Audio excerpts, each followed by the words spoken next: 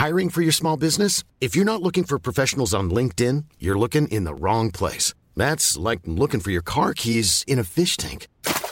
LinkedIn helps you hire professionals you can't find anywhere else, even those who aren't actively searching for a new job but might be open to the perfect role. In a given month, over 70% of LinkedIn users don't even visit other leading job sites. So start looking in the right place. With LinkedIn, you can hire professionals like a professional. Post your free job on linkedin.com/people today.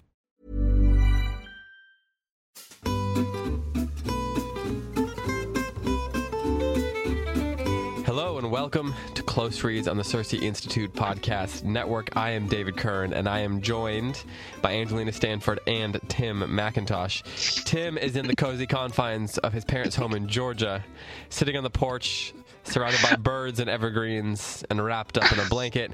Angelina is at her house in North Carolina, presumably, I'm assuming wrapped up in a blanket. Go ahead, hang on, I'll get one right now. That's just how I picture the situation. Angelina, Tim, how's it going? It's very cozy. I'm doing great. How are you guys doing? David, are you the only one that's under fluorescent light bulbs? No, the lights are all off. Oh, you're doing this in the dark. No, there's a window so I can see, but I don't turn the lights on because fluorescent lights make it leave a hum and therefore ruin the pristine audio quality of the show. I don't know who am I kidding. I'm just going to go turn the light on. I'm so happy about this cold spell. Oh my gosh, this is the best. This is the best. 25 degrees in November. I'm so happy. Is it really Angelina, 25 degrees really? there? It's going to be 25 tonight and 28 tomorrow. Aren't you getting all the notifications on your phone that we're under a deep freeze advisory? Well, Somehow I'm not plugged into Concord, North Carolina. I was talking to David, not you. Like, Tim, I don't imagine your phone blows up every time there's a cold spell in North Carolina. But you never know. It should if it's not. I mean, you should be zoomed in on Cersei HQ all the time. You never know what he chooses to have as. He probably had he came to North Carolina one time and he set the weather on his app on his iPhone, and now he just gets the notifications for everywhere he goes. So it's like Colorado Springs, Phoenix. He's getting flooded with notifications. Okay, I have a question for you guys. How many cities do you guys? Wait, one of you has an iPhone. I do. David, do you have an iPhone? Yeah. Angelina, you have an Android? Oh, I think we have well established I'm not a Mac girl. Yes, I have an Android. Okay, so do you have a weather app, Angelina, where you can enter multiple cities and kind of track? I do. In the backwoods of the Android world, they do have weather apps, yes. Okay, smart Alex. I mean, I have to do my rabbit ears with aluminum foil, but if I get it just right, I get the weather. I knew it. I knew that Android people were crazy. Okay, do you have multiple cities entered into your weather app? Yes. I do. Okay, I want to know what your cities are. No! Why not? That's too private? This is too private to share? I'm so weird about the stuff I choose to make private, but I'm having a panic attack right now. I can't tell you what my cities are. I'll tell you. Okay, David, since you and I are, can I just say it, normal? Oh, do you want to talk about cities? You're going to go there? You're going to go there?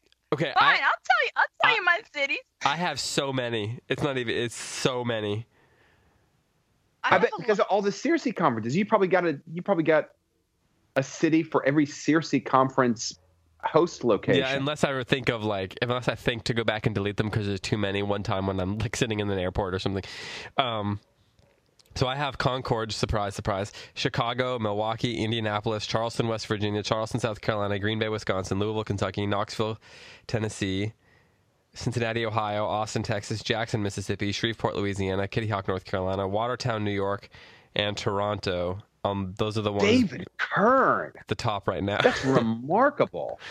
My sister lives in Watertown, New York, so presumably that's why that's there. It's 20 degrees there right now. That's gross. That is wrong. It's daytime. Okay. All right, fine. I'm gonna put my little embarrassing thing out here. Okay, I'm gonna tell you my city, and of course it's an embarrassing story to go with it, but whatever. I want to hear it, Angelina, now that we've shamed you into You've shamed me, Tim. You've shamed me into Okay, so Matt Bianco's going to be so bored with this episode already. I like to daydream about moving to Colorado, so I check the weather in several Colorado regions to see what it is, and I think, oh wow, that's amazing. So there you have it. There's nothing to be ashamed of there. Yeah, what's weird about that? Check it regularly. That's cool. I mean, I don't think that's that weird. Tim, what about you? Where are your... I don't have that many. Here, I'll read mine off to you. I have Seattle, Atlanta, New York, Charleston, Washington, D.C. Brother and sister-in-law live in D.C. Mom, dad, and sister live in Atlanta. I always have this little, I don't know if you would call it a daydream or what you would call it, but I would like to spend a year of my life in New York City. So I just check the weather in New York City sometimes. Of course, I live in Seattle and Portland. I lived in Portland for a couple of summers, and it's a little bit of a heart city for me. I also have the weather in Louisiana, which I check regularly and then say, suck it. Right. You check it to remind yourself how glad you are that you're in Concord, not in Louisiana. Yeah, so can we say that on the air? Degrees over here. Edit it out. It's fine. Can you say Louisiana? I'm not sure. I'm not going to spend that time doing that. That's a trigger word for me. Edit Louisiana out. That's a trigger word. Also, okay, I'm going to confess, I'm such a geek, y'all. For real. I drive around literally going, red tree, red tree, red tree, red tree. I'm so super excited. You mean because you have autumn? Oh my gosh, we actually have seasons here. Yeah. I've only read about it in seasons in Louisiana. No, there are no red trees. Everything's evergreen. There's no red. Oh, I didn't know that. There's no red. I've literally never seen a red tree before. Well, it's like taking pictures and oohing and all. I think the people who drive behind me must think I'm just some kind of weirdo because I slow down and we look at the red tree and we point at them. They're probably like, what is she pointing at? Okay, but let's be honest. I mean, David and I, growing up in North Carolina and Atlanta, maybe have gotten a little bit dulled to the fact that God made trees turn red in autumn.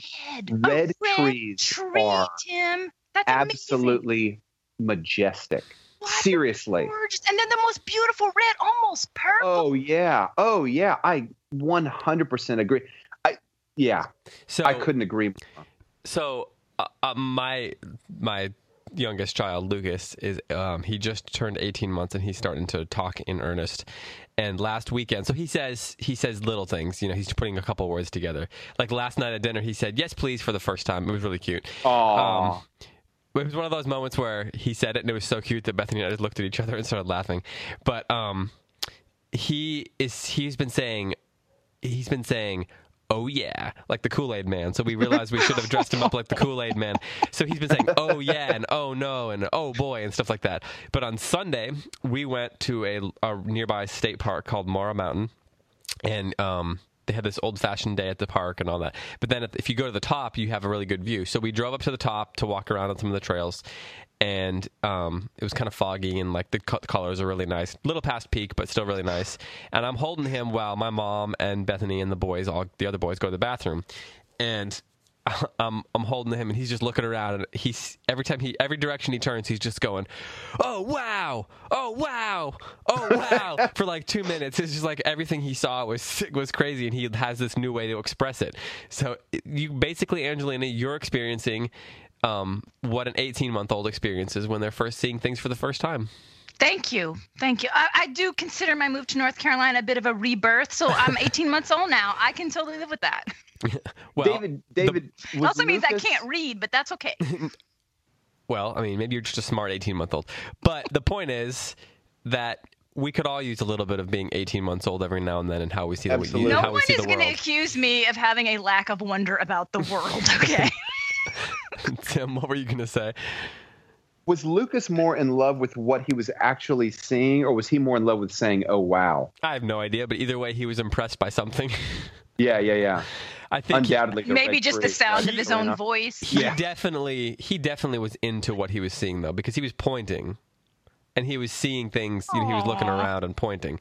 But I think he probably, once I started laughing or like enjoying him saying it, he probably was doubling down on the entertainment value. Oh yeah, Yeah, I bet definitely he was. is performing. I've met your sons; they're performers. Speaking of doubling down on the performance, we probably should get going with this show. I wonder. You know what I wonder? We have now been on the air for about 11 minutes, maybe 10 minutes. I wonder if we should sort of set an honorary Matt mark, like a Matt Bianco mark, at about 10 minutes. So if Matt wants to listen, he knows if I just hit the 10-minute mark, I know that's where I can start listening to Close Reads. I don't know why Matt Bianco doesn't have a sense of humor. Well, he sits in the office and banters with me. He doesn't like get up and walk out and say, "When you finish this joking, Angelina, call me back in." That's my Matt Bianco impersonation. He might if he could. Now that I think about it, there you go. It's the 10-minute mark is the honorary Matt mark. I'll tell him we're going to have a Matt mark. No, I feel very constrained by time. You can't do that to me. Time is oppressive. This is why I don't have clocks in my house. This is an ongoing battle with me and my 13-year-old. By the way. Okay, one, that's weird. Two, there's been an honorary Matt mark forever. We just haven't vocalized it out loud. Why do you think at a certain point I'd transition us? But when you vocalize it, now I feel oppressed. All right, just forget that all happened, and let Tim and take it all back. Tim and I will worry about the timing. Hey, David, do we have a show sponsor? Why do I get the feeling Tim is trying to put this train back on the track? Boom. I was going to say. Failing, and we're not allowing David to succeed. Oh, I stopped caring a while ago. This show is actually not brought to you by an outside sponsor, but it is brought to you by all kinds of stuff happening on the Cersei Podcast Network that I wanted to mention, and I didn't want to have another sponsor get swallowed up by that. So we have been recording episodes of The Commons, and that's going to be launching here soon. It'll have a little bit of a delay, but that's going to be 10 episodes all covering key figures in church history from Chrysostom through the Puritans. So Brian Phillips, that's his show. We're going to be 10 straight weeks starting in mid-November and going through the holidays. And that's going to be a great show. The Ask Andrew podcast is relaunching next week. And those are going to be weekly shows airing every Wednesday or Thursday, and those are going to be Andrew Kern answering questions about key terms, ideas, themes in classical education. So that'll be about a 10 to 12 minute episode every week where he just kind of gives definitions of important terms like the 7 liberal arts or the quadrivium or the trivium, or what is an art to classical educators, what is a science, things like that. So that's going to be launching here soon. And then we've got Matt Bianco's show, which is going to be launching in the spring. We've got a special show with Wes Callahan coming up that I'm not going to say too much more about. Plus, we have all our weekly shows. The Mason Jar is going to go weekly. We got the Close Reads every week, and we have Format every week, which is our interview show, and those will launch on Mondays. Or those will not launch, but those will air on Monday. So there's lots of stuff going on. All these shows will have their own feeds, so you can subscribe to those, so go hunt those down. And, of course, you can just subscribe to the podcast network if you'd like, but it does help us when people subscribe to the individual shows as well. So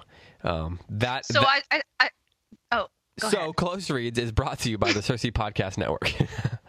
Go ahead, Angelina. So I Matt Bianco, because he hates banter so much, that he should call his podcast In Media Res and literally start it in mid-sentence. That's a clever idea. That's how anti-banter he is. That's a clever idea. Right? He liked it. I think y'all should go with that and totally give me full credit. I think he already has a name chosen, which I'm not going to say on the air yet. I'm not going to confirm or deny whether or not that is what he chose. Let's talk about the murder on the Orient Express. Let's do it. We're going to answer some listener questions today, and then next week we're going to talk about the movie. And we did see that there's some people have already seen the movie. I believe it's been in theaters for 10 hours maybe. So, and it's 10 in the morning. So someone somewhere already saw the movie. Someone went to a midnight feature. Somebody deserves a mug. So, by the way, yeah, we're going to have another giveaway. It's not going to be a mug, but we're going to give away another copy of an Agatha Christie novel. It's a nice new edition of And Then There Were None. And here's what we're going to do. If you have any swag, any Close Reads swag from Patreon, so whether you have bookmarks, mugs, posters, or t-shirts, what we want you to do is go ahead and do something like stage it somehow in some fun way.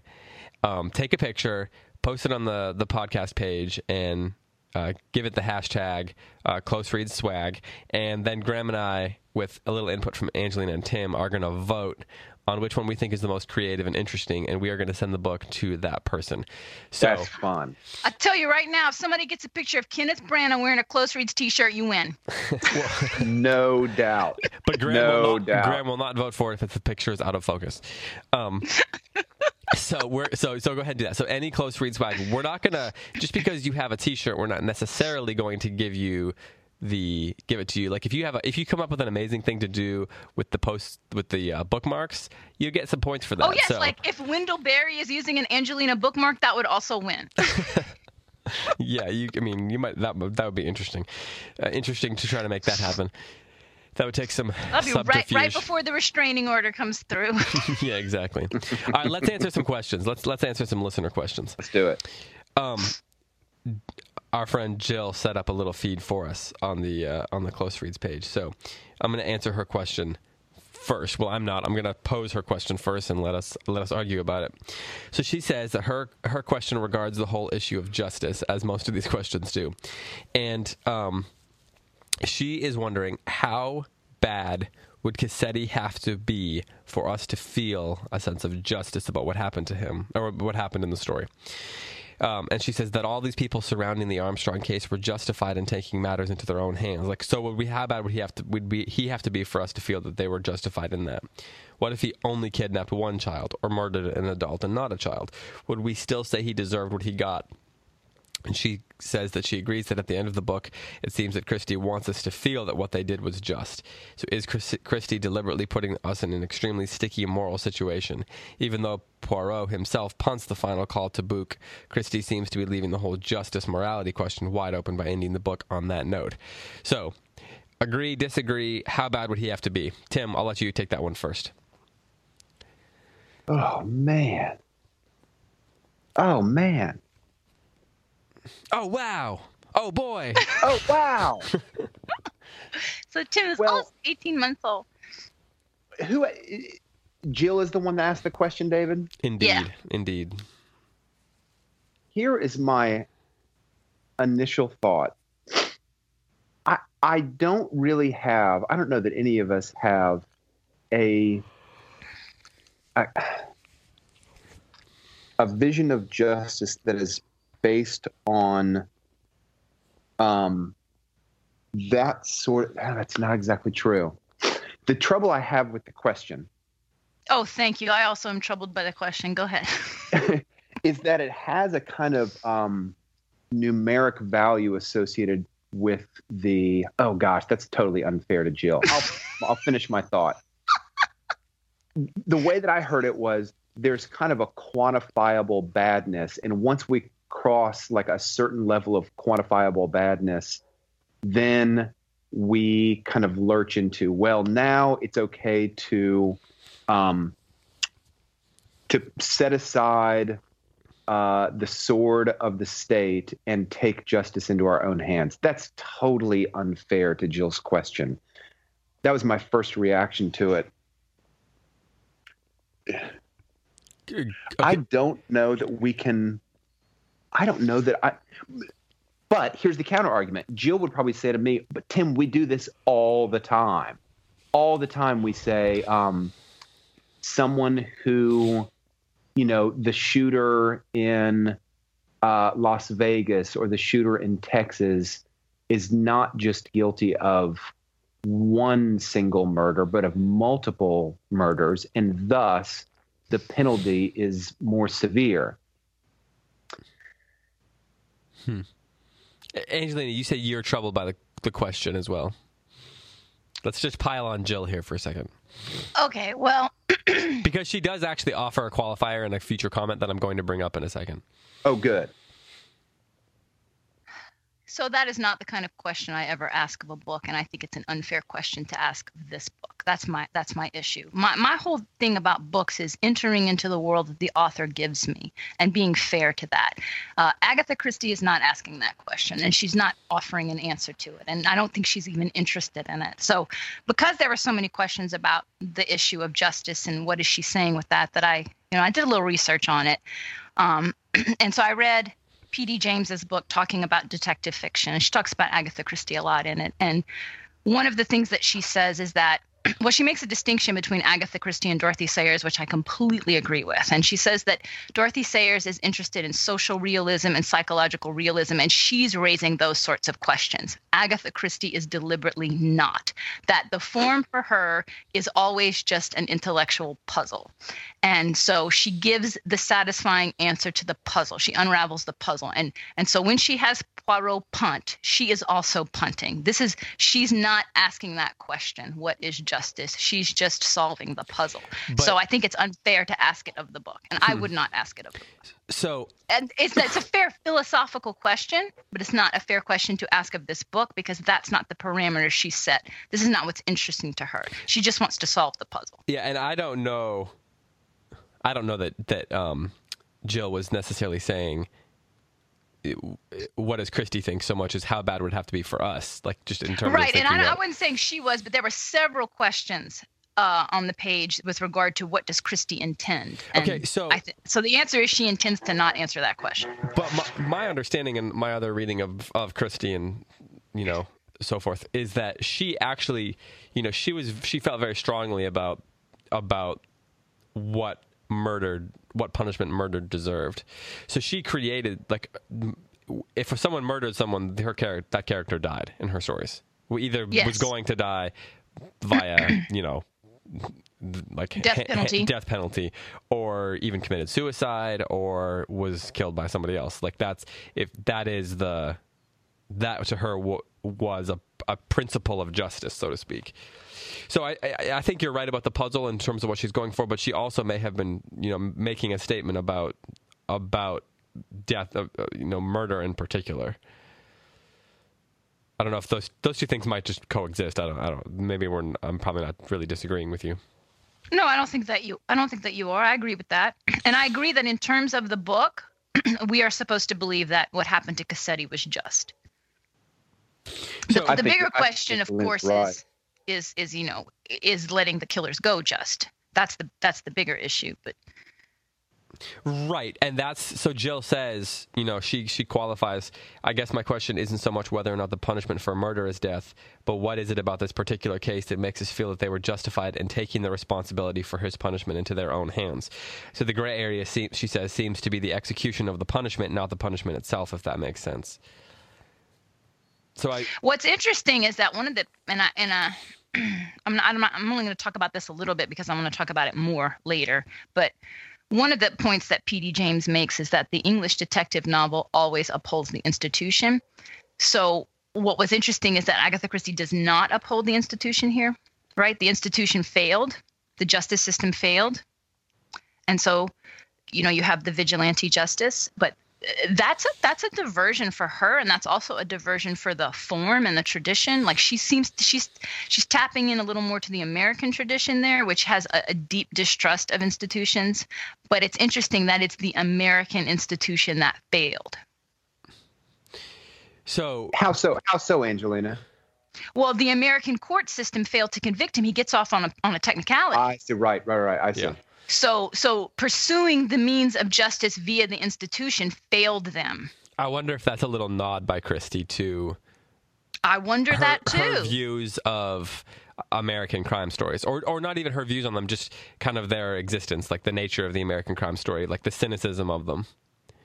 No, exactly. Because if Christie's interested in the puzzle and the game, the whole game's afoot thing from Sherlock Holmes, and then Sayers is interested in making social commentary, which she certainly was to some degree at least, and then also she was interested in creating fun and humor and all that, because there is a lot of humor in Sayers, but also the American stories tend to be darker, a little more cynical, a little bit more noir. The French and the Americans knew noir, right? So maybe that's a little nod to right, because Raymond Chandler had a lot to say about Agatha Christie as well, so they were definitely on each other's radars. I wonder that as well. But someone also raised the question of how is this received by the public, and so I looked that up as well, and it was received very well. The critics were good, the reviews were good, the public response was good. It was they felt like it was a satisfying ending. They didn't see it coming. She did a good job with the puzzle and, you know, keeping the ending a surprise yet satisfying. So okay, let's talk none of the reviews that I read raised the question of the justice or the vigilante aspect, or felt that it was an unsatisfying ending because she left it open, which kind of surprised me. But my guess is that a reviewer would not be looking for that sort of thing in a Christie novel, and so just judged her in terms of what it is that she does and did she do it well, and not asking her to do something that she doesn't do, if that makes sense. I wonder if literature at the time, like if people were more conditioned by literature at the time to be more okay with like that moment of stasis at the end of the book, like not everything needs to be closed, you know. Right. Well, and P.D. James makes the point, which I was really glad to see her. She confirms in this book a lot of things that I have observed myself. So she makes the point that it's Dorothy Sayers who elevates the detective novel to literature.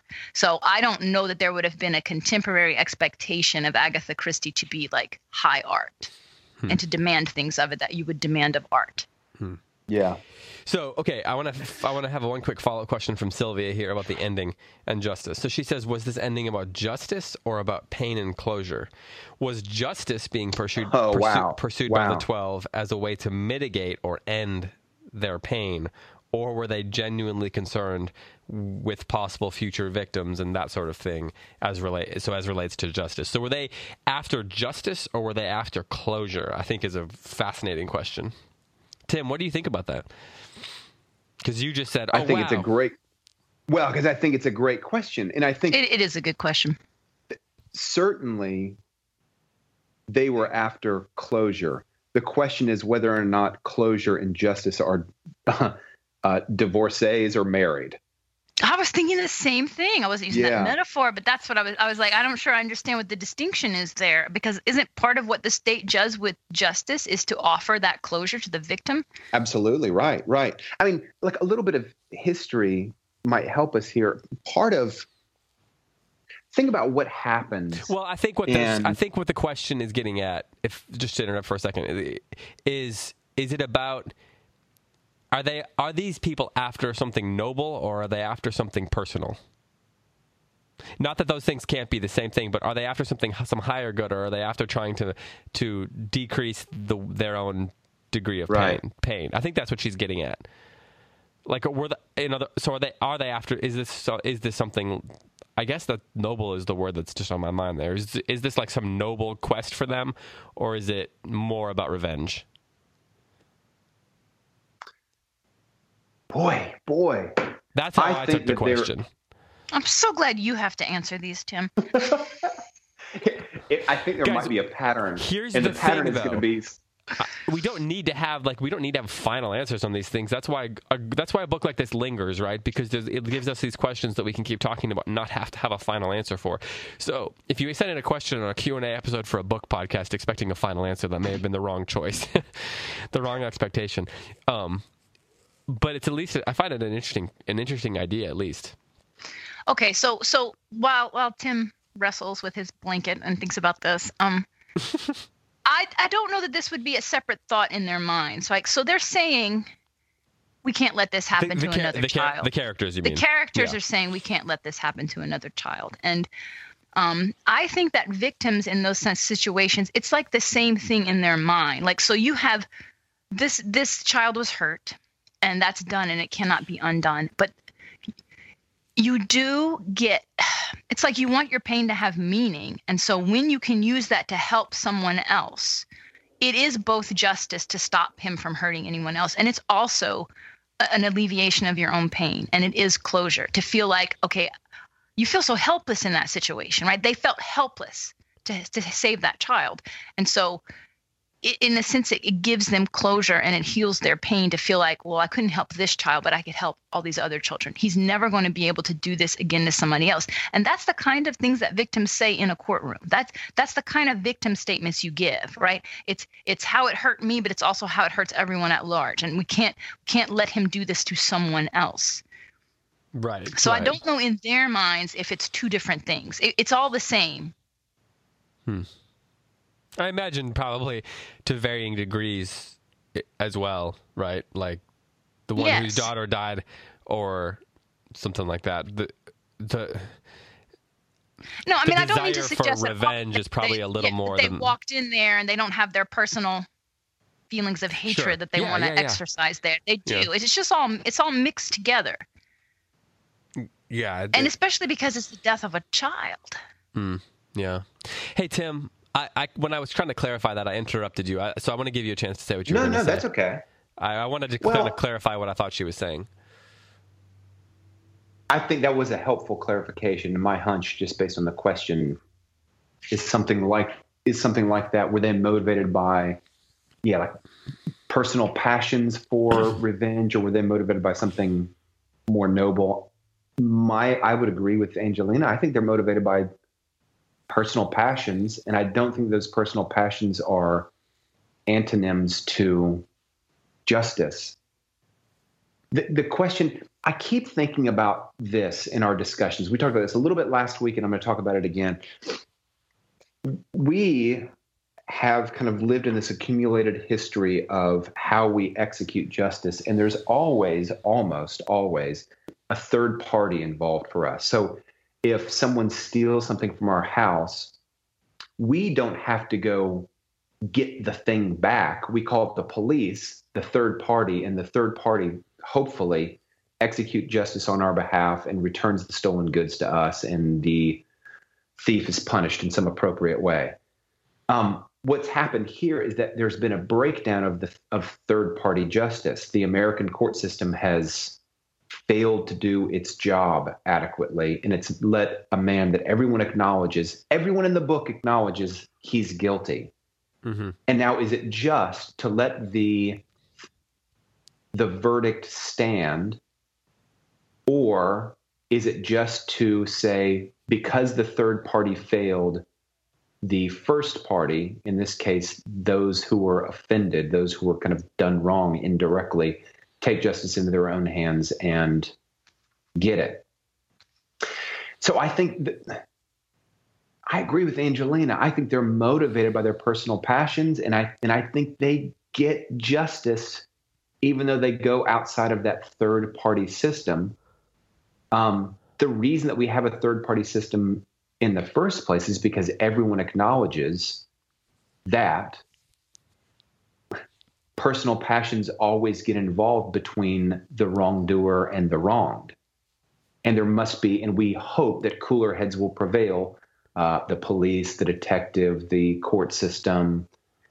We hope that those cooler heads will prevail and will bring about a judicious and fair settlement to all parties involved. So I think in this situation, they were done wrong, and thus they were motivated personally. And I don't think they were motivated merely by some sort of like a distant noble ideals for justice. Yet I think they achieved those noble ideals of justice. It does raise some interesting questions about, to what degree are ordinary citizens responsible to carry out justice when that third party fails? Right. Like, is there a higher good that Well, it's interesting that we have the tradition in America of the citizen's arrest, right? Oh, yeah. And we also have a tradition of, if there are certain types of crimes that if someone is aware of, by law, they have to report it. Like you have, in other words, there is an assumption in the United States, and I don't know if this is true in England, but there is an assumption in the United States that we have a civic duty to make sure that certain things are, taken care of with justice. Right. And so there's an expectation that the citizens will rise up and make sure that justice is enacted. Right. We have cop shows that are dedicated to the idea of, if you see something, you have to go report it. You have to be willing to take the stand, even if the mafia is going to murder you and your family. Right. We have that tension a lot in our movies. What is the responsibility of the person? And even though there's great sacrifice, right? Sometimes they die. Sometimes they end up in witness protection program and they lose their life. I mean, their life, quote unquote. So either way, you've lost your life if you see something like that. All of those shows, at least in me, stir up this feeling that there's this higher duty, that it's okay to lose your life in pursuit of the truth, that these guys get away with things because no one's willing to stand up. The citizenry is not willing to stand up. We also have a tradition in our cop shows of the police being very powerless. You have to have the citizen willing to come forward. We also have this tradition in Western stories, which is kind of like the great American, genre. Almost every John Wayne movie, think Rio Bravo or The Searchers, where the authorities themselves aren't doing the job necessary. So, right. So John Wayne or whoever comes in and defends the down and out, or takes justice into his own hands, or goes on this journey of revenge to, The Searchers is one of my favorite movies, and it's kind of the same idea. When the bad person does something to someone you love, what is required of you? It's like in The Searchers, John Wayne's character almost feels like he has to do it because it's what's required of him when his loved one dies. And that's actually, I've never thought about that as a companion to this, but raises a lot of the same themes. But also the West is kind of driven by this Wild West, right? The sense of vigilante justice. And there's a fine line between, the violence that vigilante justice, begets, and the higher good that is justice earned for someone who was wronged. Right. Even David in this is classic Greek theater also. I remember hearing David Hicks talk about Sophocles, Aeschylus, Euripides. What so many of those great Greek dramatists did is they put in conflict two things: the law of the land with what was understood to be the logoi, or the higher law, the ultimate law, God's law. Antigone by Sophocles is a perfect example. In Antigone, there's a civil war. Antigone's two brothers are the generals on opposite sides of the two wars. Finally, one of them wins. Her brother Polynices is killed, and the king, Creon, decrees Polynices must not be buried because he was on the wrong side of the civil war. Vultures will come and eat his bodies. Hyenas will devour him. And that's where he lies. And Antigone goes to Creon and says, no, I buried my brother. And the reason I buried my brother is that there is a higher law than your law. And I think you're exactly right, David. That is part of the Western, the American Western tradition plays that same note because it is such a vibrant, everyday dilemma for so many of us. When does this go out of, when do I move away from my loyalty to this bunch of people and enter into a place where this higher law, God's law, and by God's law, I don't mean in this case just the Levitical law. I don't just mean... You mean the transcendent law. The transcendent law. When do we move out of that? And that's what the dilemma of this book that's the thing we've been talking about, is these 12 people have recognized, I believe that they have recognized, that this is the time that that an injustice, a gross violation of the transcendent law has happened. And thus it's worth violating the nomos, N-O-M-O-S, this kind of state law in pursuit of the logoi, the ultimate law. Yeah, I agree with everything you said, Tim. And I'm so curious what Brianna is going to do with this movie, because I keep thinking about how much this is like our own time. We have so many acts of civil disobedience right now on both sides of the aisle. Right? Both sides right now claiming the law is faulty. We will follow our conscience. Both sides. And so essentially we're in an argument about whose conscience is the one that we should all be following, right? So it's very interesting that they chose to make this movie with these themes at this time when we are in a state of social unrest right now, culturally, politically, over this same issue, right? What is the law that people should be following? And yeah, both sides of the aisle are doing civil disobedience and claiming that they're following their conscience and that they're right to be doing that. So right, yeah. And then when the judges or the law rules in a way that they don't like, so they rule against their conscience, right? The person stands up and says, no, my conscience is inviolate. I am the one right. The courts are wrong.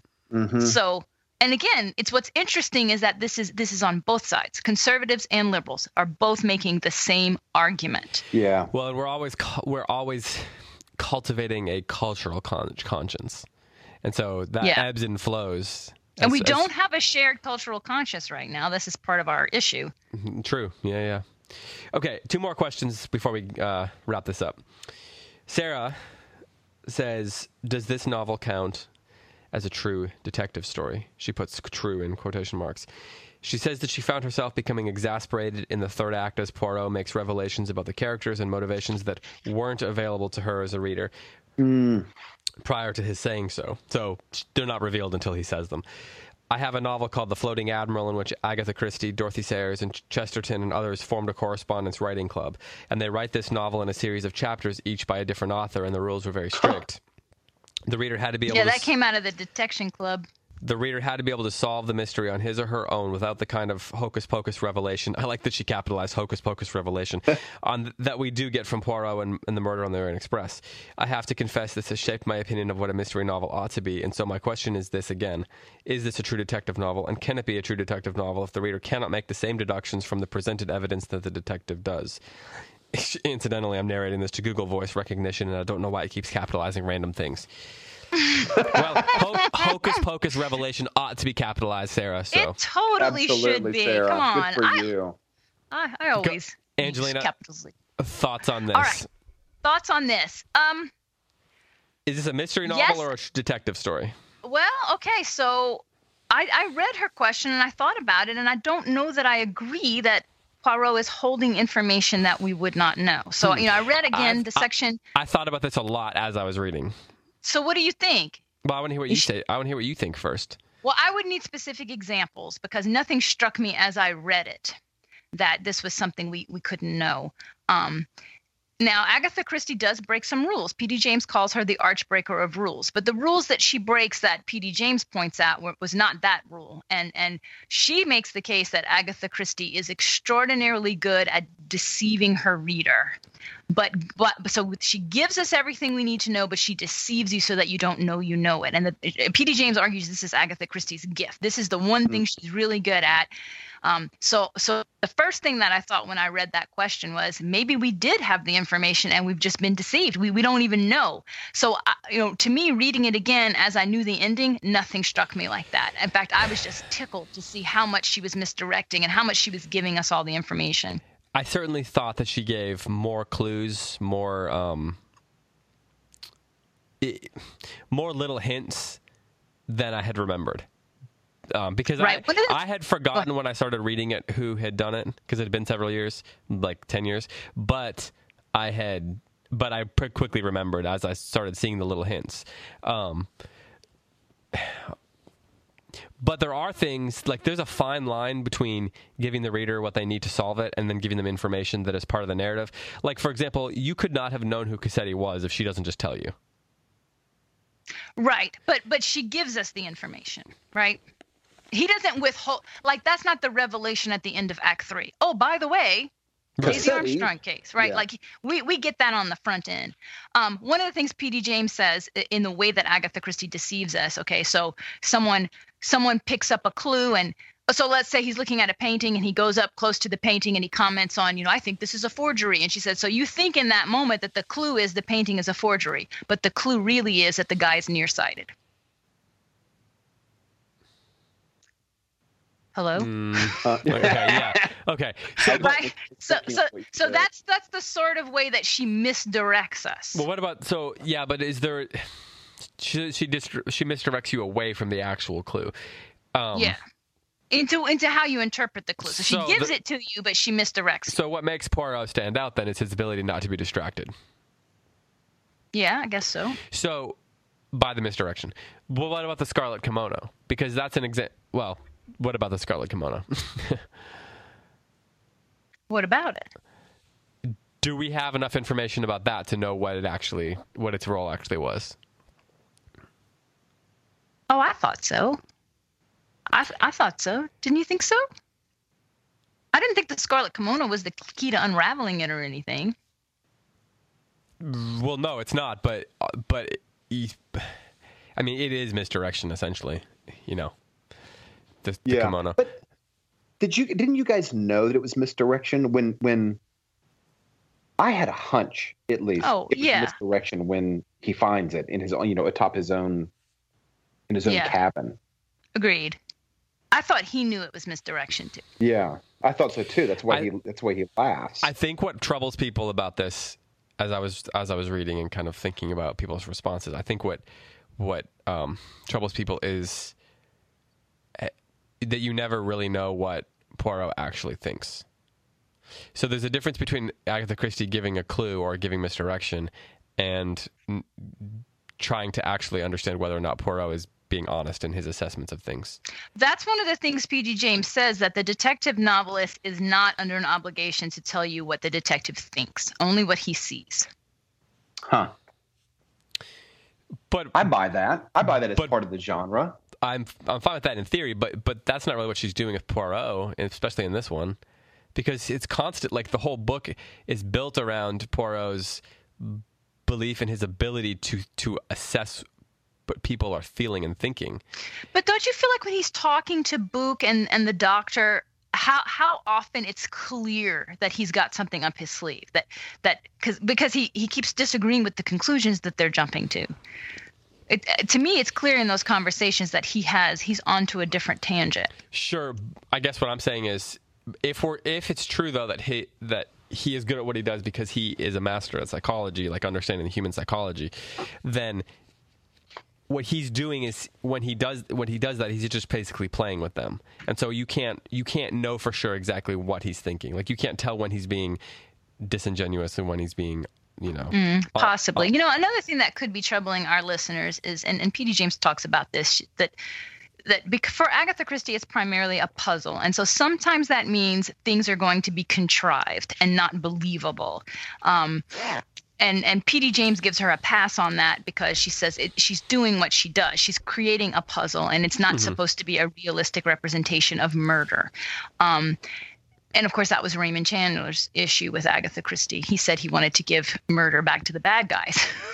And that's something that P.D. James talks about, that you never feel the sense of the presence of evil in an Agatha Christie novel. Even if the characters will say that guy's evil, it doesn't feel evil. It feels tidy. It feels puzzle.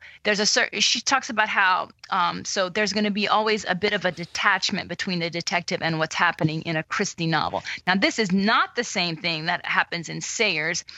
And I thought it was interesting when we talked about what Suchet does to the novel, right? He doesn't to the movie, right? He doesn't let Poirot be detached. He makes him emotionally attached, and it shows him being emotionally affected at the end of the story with his rosary, and he's shaking and he's crying.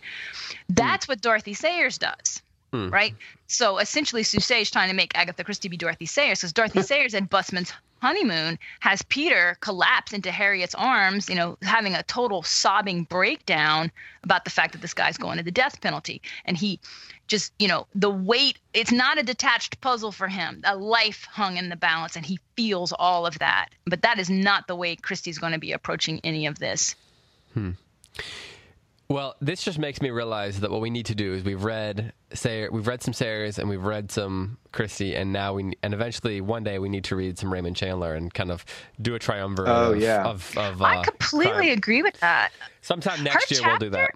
Her chapter in here on the hard-boiled detective versus the classic detective was excellent, and I thought that she made a lot of the same points. She really supported what Tim said last time, and she roots both of those types of stories in their tradition. And so, when Tim was expressing last week what bothered him about the detective story, and I said, oh, well, that's that's why you like American literature, right? Like I could see that what he was saying essentially was he likes the American version of reality better. And she makes the same point that American artistic mystery take on reality. Yes. Yeah. Yeah, Well, right. okay. Yeah. Yeah. And so she roots them in two very different traditions. And then she raises the point of, she talks about the detachment. She talks about the upholding of institutions and all of that comes out of the English tradition, this real trust in your institutions. She's like, they might be problematic and they might be failing, but they're not essentially corrupt. Whereas in the American version, the institutions are corrupt. That's one of the things that the hero has to overcome. He has to stand up against the corrupt institution. So she says, look, the question of whether or not you should be satisfied with that version of reality is a whole other question, but that is the version Right. you're going to in the British detective story. And Yeah. I thought she totally affirmed everything that Tim said. So she gives you permission, Tim, not to like it. Well, sometime in 2018, then we'll have to do some Raymond Chandler and complete that triumvirate.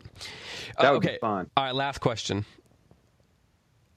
This is from Gina. At what point do you think Poirot actually solves the case? She says that she has a theory that he figures out very early on that they all killed Cassetti and then takes his time to first make the connections between each passenger and second, come up with a theory that will allow justice to be served. She says, sorry, I don't have any specific examples because I had to return my book to the library. David, read the beginning of the question again. At what point do you think Poirot actually solves the case? She thinks that he figures it out very early, but then takes his time to make the connections between each specific passenger to lay out the case, and then second, come up with a theory that will allow justice to be served. I think that it's when he's sitting and he has that long silence with the doctor and Book in the room, in the cabin. Remember when he goes silent for a long time? Mm-hmm. Mm-hmm. I think that's when he solves it. I think it's less clear when he settles the question for himself that he's going to let them off. What do you think, Angelina? Do you know? I agree with that. I think what happens is he approaches it from the logical perspective and says, what is the solution that accounts for all the facts that I know? And he just keeps working. I think he goes through each passenger and says all these if-then syllogisms, right? If it's this person, then this, and this would have to be true. Oh, nope, I ran into a roadblock. This is not true. So then he goes to the next one, right? And he goes through all of them and he can't make any of them fit. So then he gets the idea, well, what if it's all of them? Because that's the only way to make the facts fit. And then once he figures out it's the only way to make the facts fit, then he works backwards from that, trying to figure out what role everybody must have played and how are they connected to one another. And so he almost works backwards by starting with, this has to be the solution. And now I'm going to figure out the evidence to support it. Yeah. Which is really very clever. He kind of toggles back and forth between deductive and inductive forms of reason. Yeah. Yeah. Because those two have to exist. Those two have to exist in some sort of dance together. And sometimes one will take the lead and sometimes the other takes the lead. Mm-hmm. Mm-hmm. But,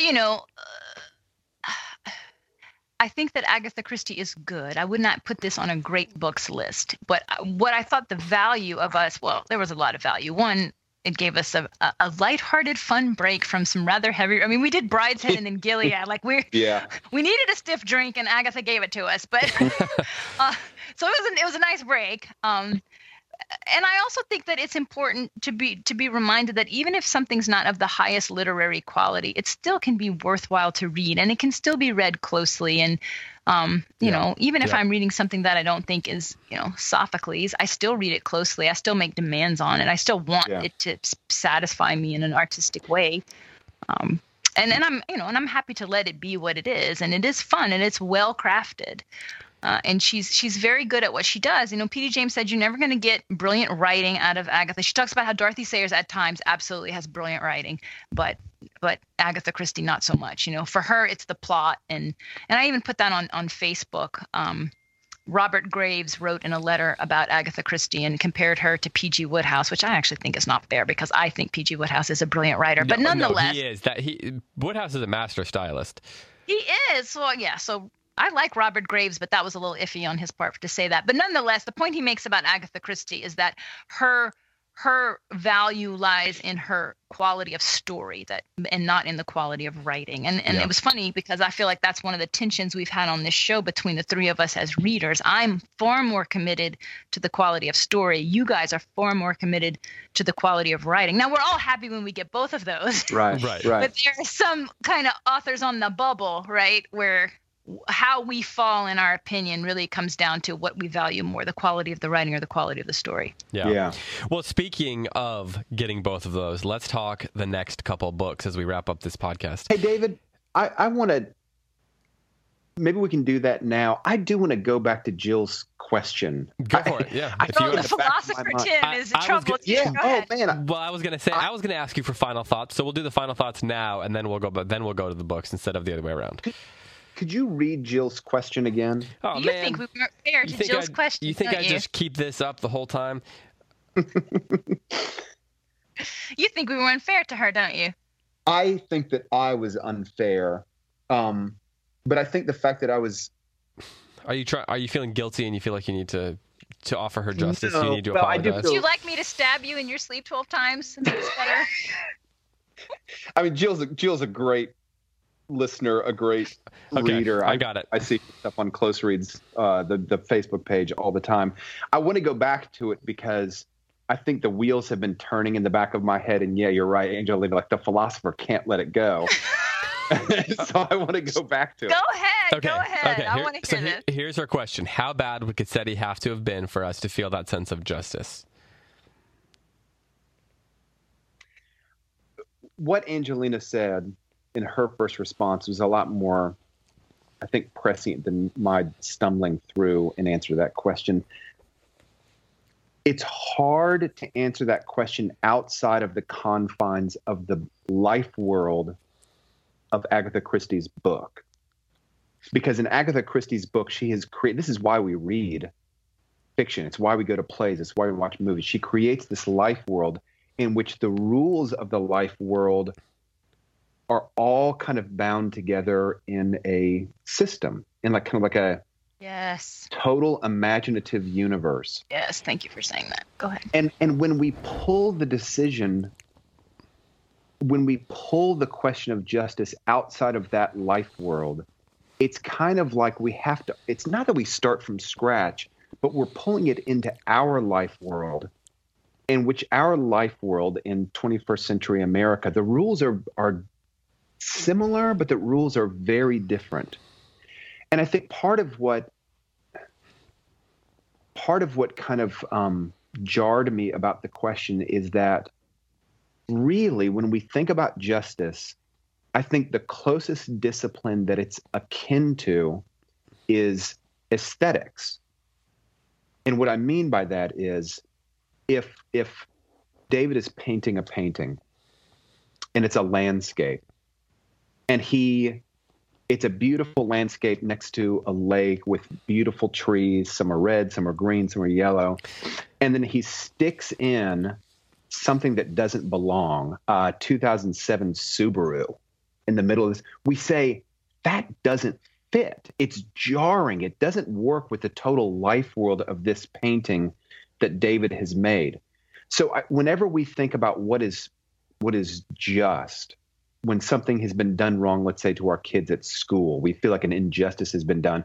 We consider the total life world of that school, of the character of our child, the character of the student, the character of the teacher, the character of the other students that were involved. And so it's just, Jill's question is a jarring one because it asks us to remove the particular deed of these 12 people done in that particular life world and relocate it into our life world. And that is it's a profoundly difficult task. I think it's an intriguing task, but I think it's a really difficult task. Oh, I like this answer so much. You have no idea. This is like my passion, right? About what can you ask of a book and what can you not ask of a book. And you have to let the book be what it is. Yeah. Okay. So I agree with that, but there's two factors that play into this that I think I might disagree with you on, but I'm not sure. I don't know. Maybe not. I can't. It's going to be 2 against 1, David. Go ahead. I'm fine with. I don't even. No, so okay. Here's the thing. In principle, I don't disagree with that. Like as an idea, in principle, I do not disagree with most of what you said. But there's 2 things that have to happen for that to be for your argument to hold true for me. One, that world has to have. It has to be consistent within itself. Yes. So if it's not, then it is fair to say what is going on here. Absolutely. Yes, David. totally Absolutely. agree. And I think part of the question is essentially getting at, is this world being consistent within itself? I think And that's if part of that's what she's Jill's getting at. That's fair. That's totally fair. If that's what Jill's question is, I think that is the exact right question. It's almost like the question of the book, and it's very perceptive. Oh yeah. Okay, so then here's my. I took it to be a different question. I took it to be, take this out of the life world that it inhabits and put it in our life world. So maybe that's how I read. No, that's how I read it too. Okay. Asking us to comment on the morality that's presented in the book. Like it's a morality play. Yeah. Okay, so here's. Go ahead. I was talking to my dad today, and we were having breakfast together, and we were talking about. He taught me how to play chess when I was a young man, and we were talking about just what a glorious game chess is.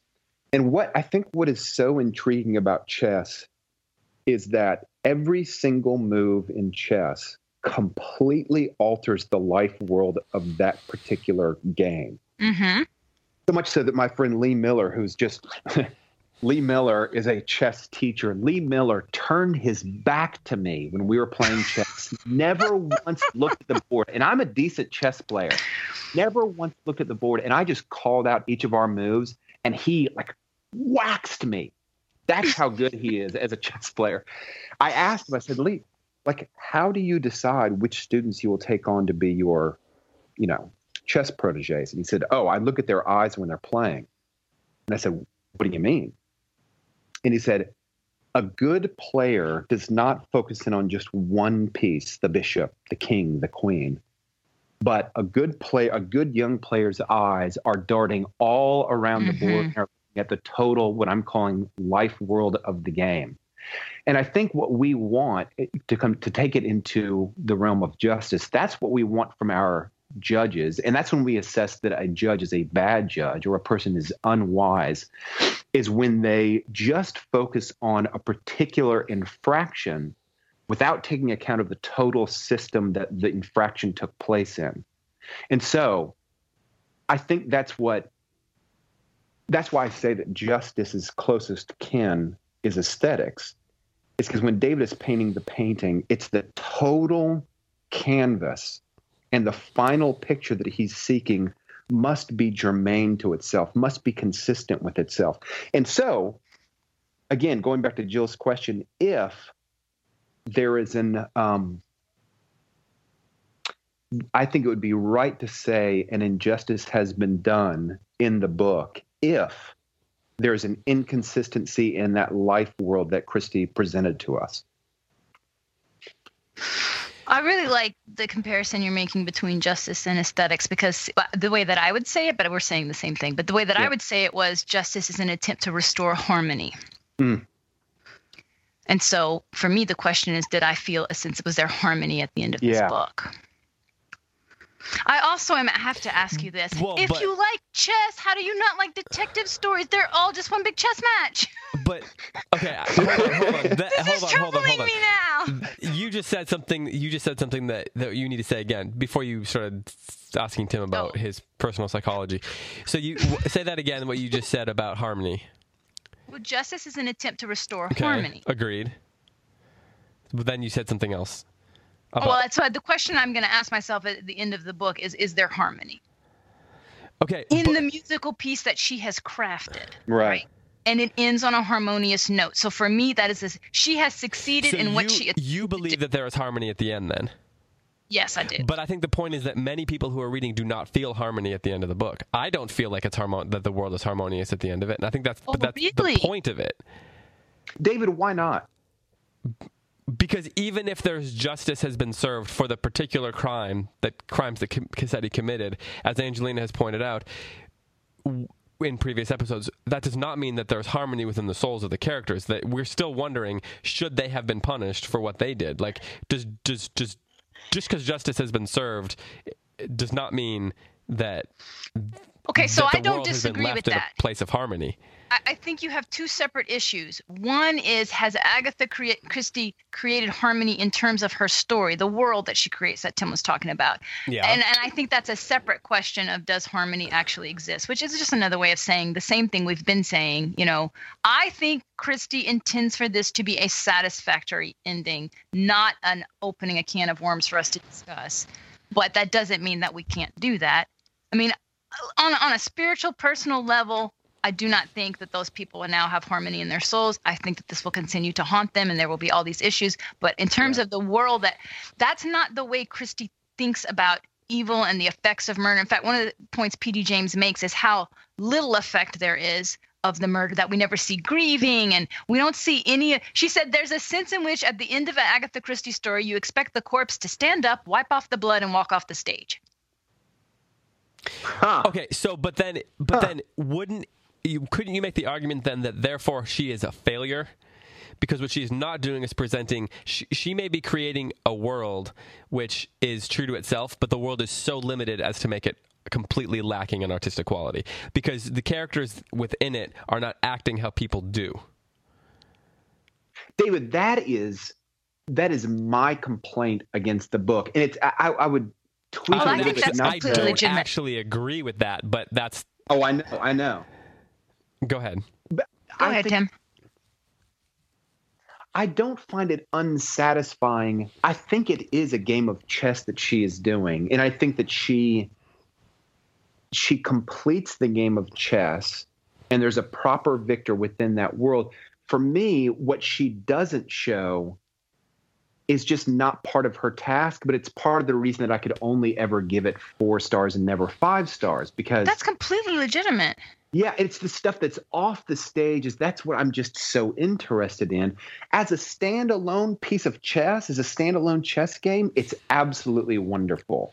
But I just think there has to be something. It's those deeper things that happen off the stage that I'm most interested in. I think Completely agreed.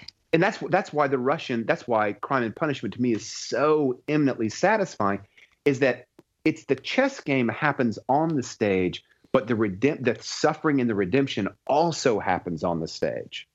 I completely agree with you. And so in terms of the question, is this an artistic failure? I'm not ready to say it's a failure, but I will say that that is why it fails to reach the level of great book or high art. Yeah, we're on the same page there. Mm-hmm.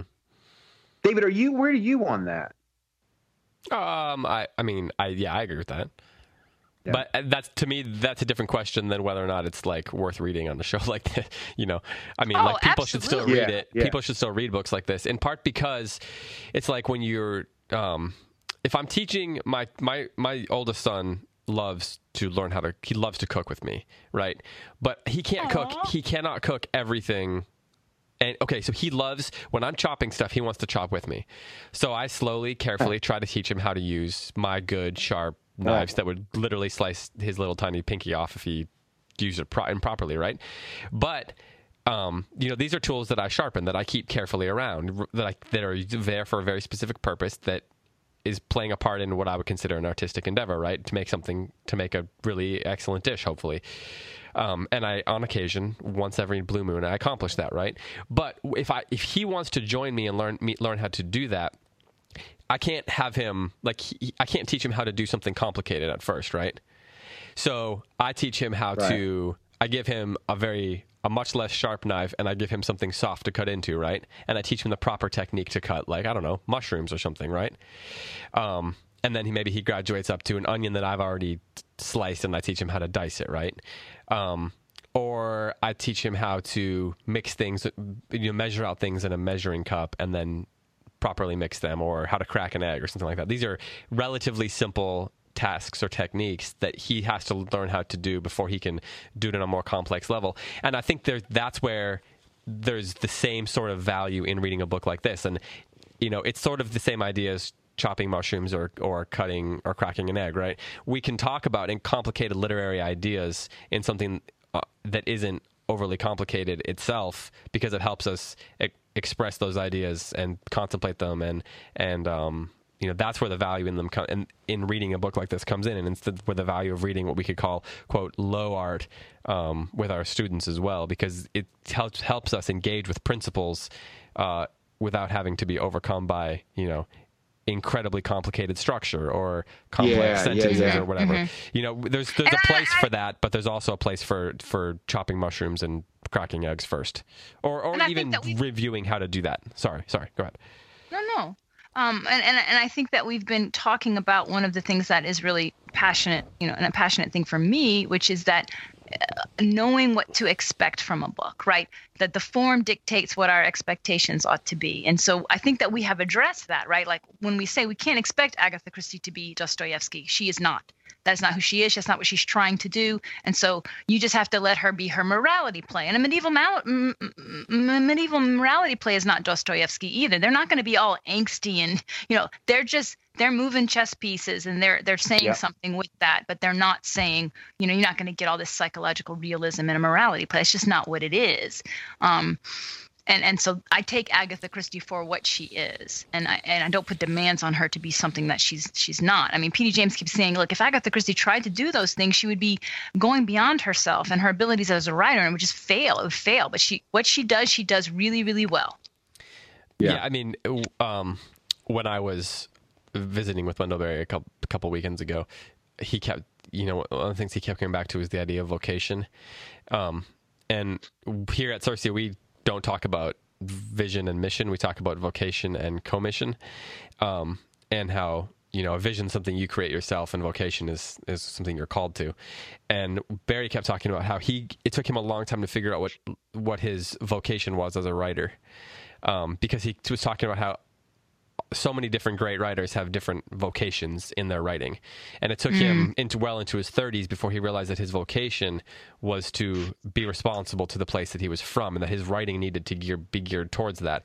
And so when he was capable, this is a man who's a Dante and Milton scholar, who understands Shakespeare deeply, who could write much more, who loves Faulkner, and who loves, literature far beyond the genre or style that he writes in, but he felt a calling in his certain writing. And it seems like Christie, she had a vocation in a sense, that her gifts pushed her towards or pushed her into, and she fulfilled that vocation both for her readers and for the genre and for the art form itself. Mm-hmm. If anything, she teaches us how to read closely, right? If she's trying to constantly misdirect us, you got to slow down and pay attention. Yeah, true. And allows us to ask, the great thing about, one of the things that is great about these books is we can ask the questions that we want to ask and talk about big ideas, whether she is kind of pushing us towards them or not, right? Mm-hmm, that's another value of a mystery story. We can talk about justice all the time. And I'm fine with that. Where it gets sticky for me is when we want to start accusing her of failing something because she doesn't answer those questions. Because I just feel protective of her, like she's not trying to answer that. So we can debate that, but we have to debate it separate from her. I think that's a great reminder. I do think in this novel, though, one thing I haven't said yet is I do think that she is playing with I think she's being more subtle about what she thinks about justice in this book than her other ones. Like, I don't think Oh, really? I think that in particular in how she presents Poirot, and especially him at the end, I think that maybe she is kind of creating a story that's a little bit, like maybe she's trying to do something different than she did in all of her other books. But maybe we can talk about that next week when we talk about the movie. Because I want to see how he interprets it before I am looking forward to see what he does here. Okay. I have some hunches of what I think he's going to do. Like, I have a hunch he's not going to leave it as open-ended as the book does. Don't you? Don't you think he's going to say something? Yeah, I kind of think hey, you guys, let's do a little experiment. Let's make a note to ourselves of what we think is going to be what he's going to do with the ending. Oh, yes. Yeah. Because it might be fun as a little to talk about that next week, what we expect he's going to do kind of in our cultural moment, how he's going to handle that. And I know for myself, once I see a movie having had an expectation, I always forget what my expectation is unless I write it down. So that would be I'm going to do it regardless because I forget those sorts of things. Yeah. All right. Well, yeah, let's make note of that, and then we can discuss that next week. So, Yeah. Okay. Well, let's wrap this up by talking about the next few books. So, as I said last week, we're going to be doing 12th Night next, and that is 5 acts long. The acts are not terribly long, so we'll do an episode on each act. It's not a terribly long play, and it's a fairly easy read, in my opinion, relative to some of the other Shakespeare plays. I've never read it before.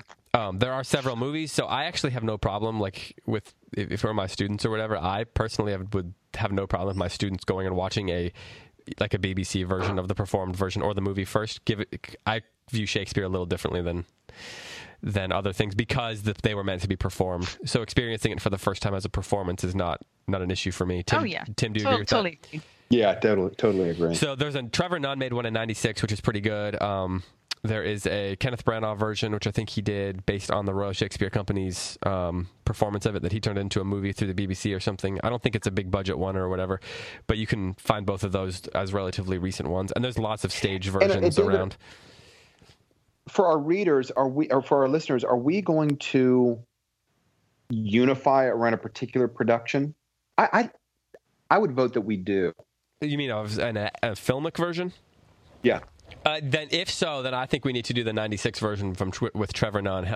Trevor Nunn produced. It's got Helena Bonham Carter in it. Is this easily accessible for me over here, with my hand-cranked VCR? I'm like on Gilligan's Island over here. I'm pedaling to get my TV to work. It's pretty easy to find as far as I know. I think it's even on one of the streaming services like Amazon.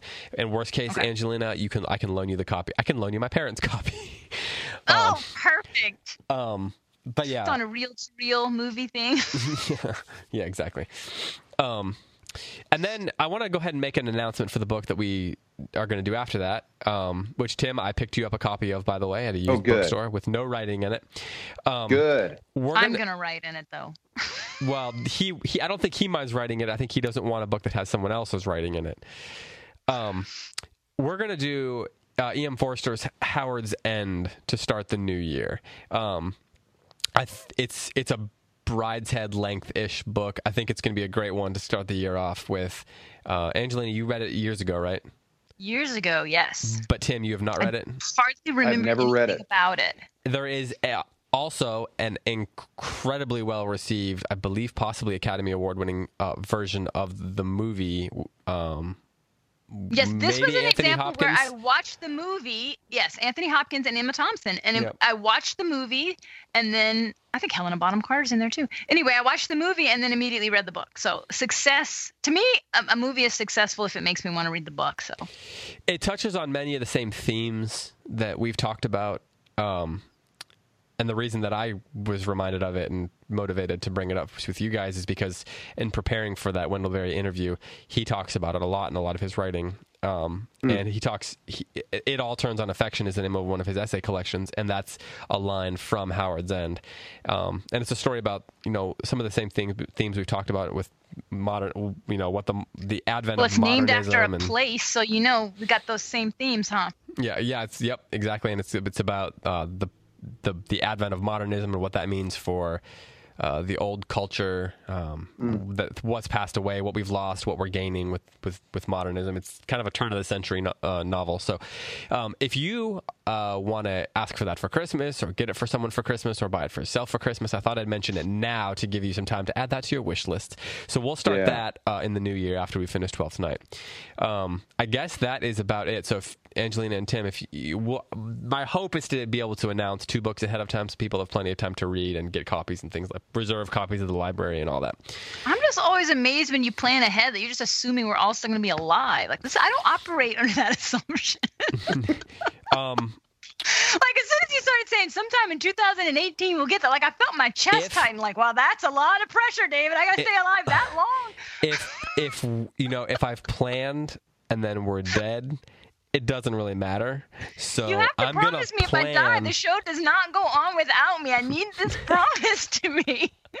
Well, at least rename it. Like go from Joy Division to New Order. Like I need that kind of break. I promise that if something happens to you, like we have someone that works for us that always says, if I get hit by a bus, you have to know how to do this. If you get hit by a bus, then Tim and I will rename the show to the Tim and David Reading Hour. Okay. Thank you. Or in memoriam, something. In memoriam, that's fitting. Yeah, exactly. We'll figure something out. Don't worry. I will start working on my eulogy today because I want to be remembered in a very specific way. All right, Tom Sawyer. I've got a list of books, like a long list of books to potentially consider for 2018. So what Angelina, Tim, and I will talk about those and try to have a couple books that, in advance for you all to be prepared. For those of you that like to prepare and plan in case you actually are alive. Tim, Angelina, any final thoughts? None for me. No. This was a good conversation. I liked it. It was. All right, well, that is it. We will talk to you next week to talk about the Kenneth Branagh film adaptation of Murder on the Orient Express. For Angelina Stanford, for Tim McIntosh, and for all of us. I thought you were going to say.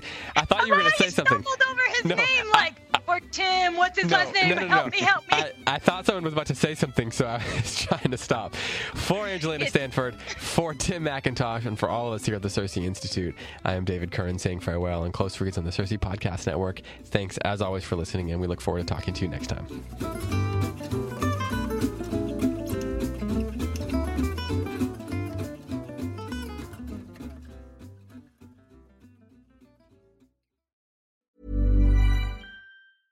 Even when we're on a budget, we still deserve nice things. Quince is a place to scoop up stunning high-end goods for 50 to 80% less than similar brands. They have buttery soft cashmere sweaters starting at $50, luxurious Italian leather bags, and so much more. Plus, Quince only works with factories that use safe, ethical, and responsible manufacturing. Get the high-end goods you'll love without the high price tag with Quince. Go to quince.com/style for free shipping and 365-day returns.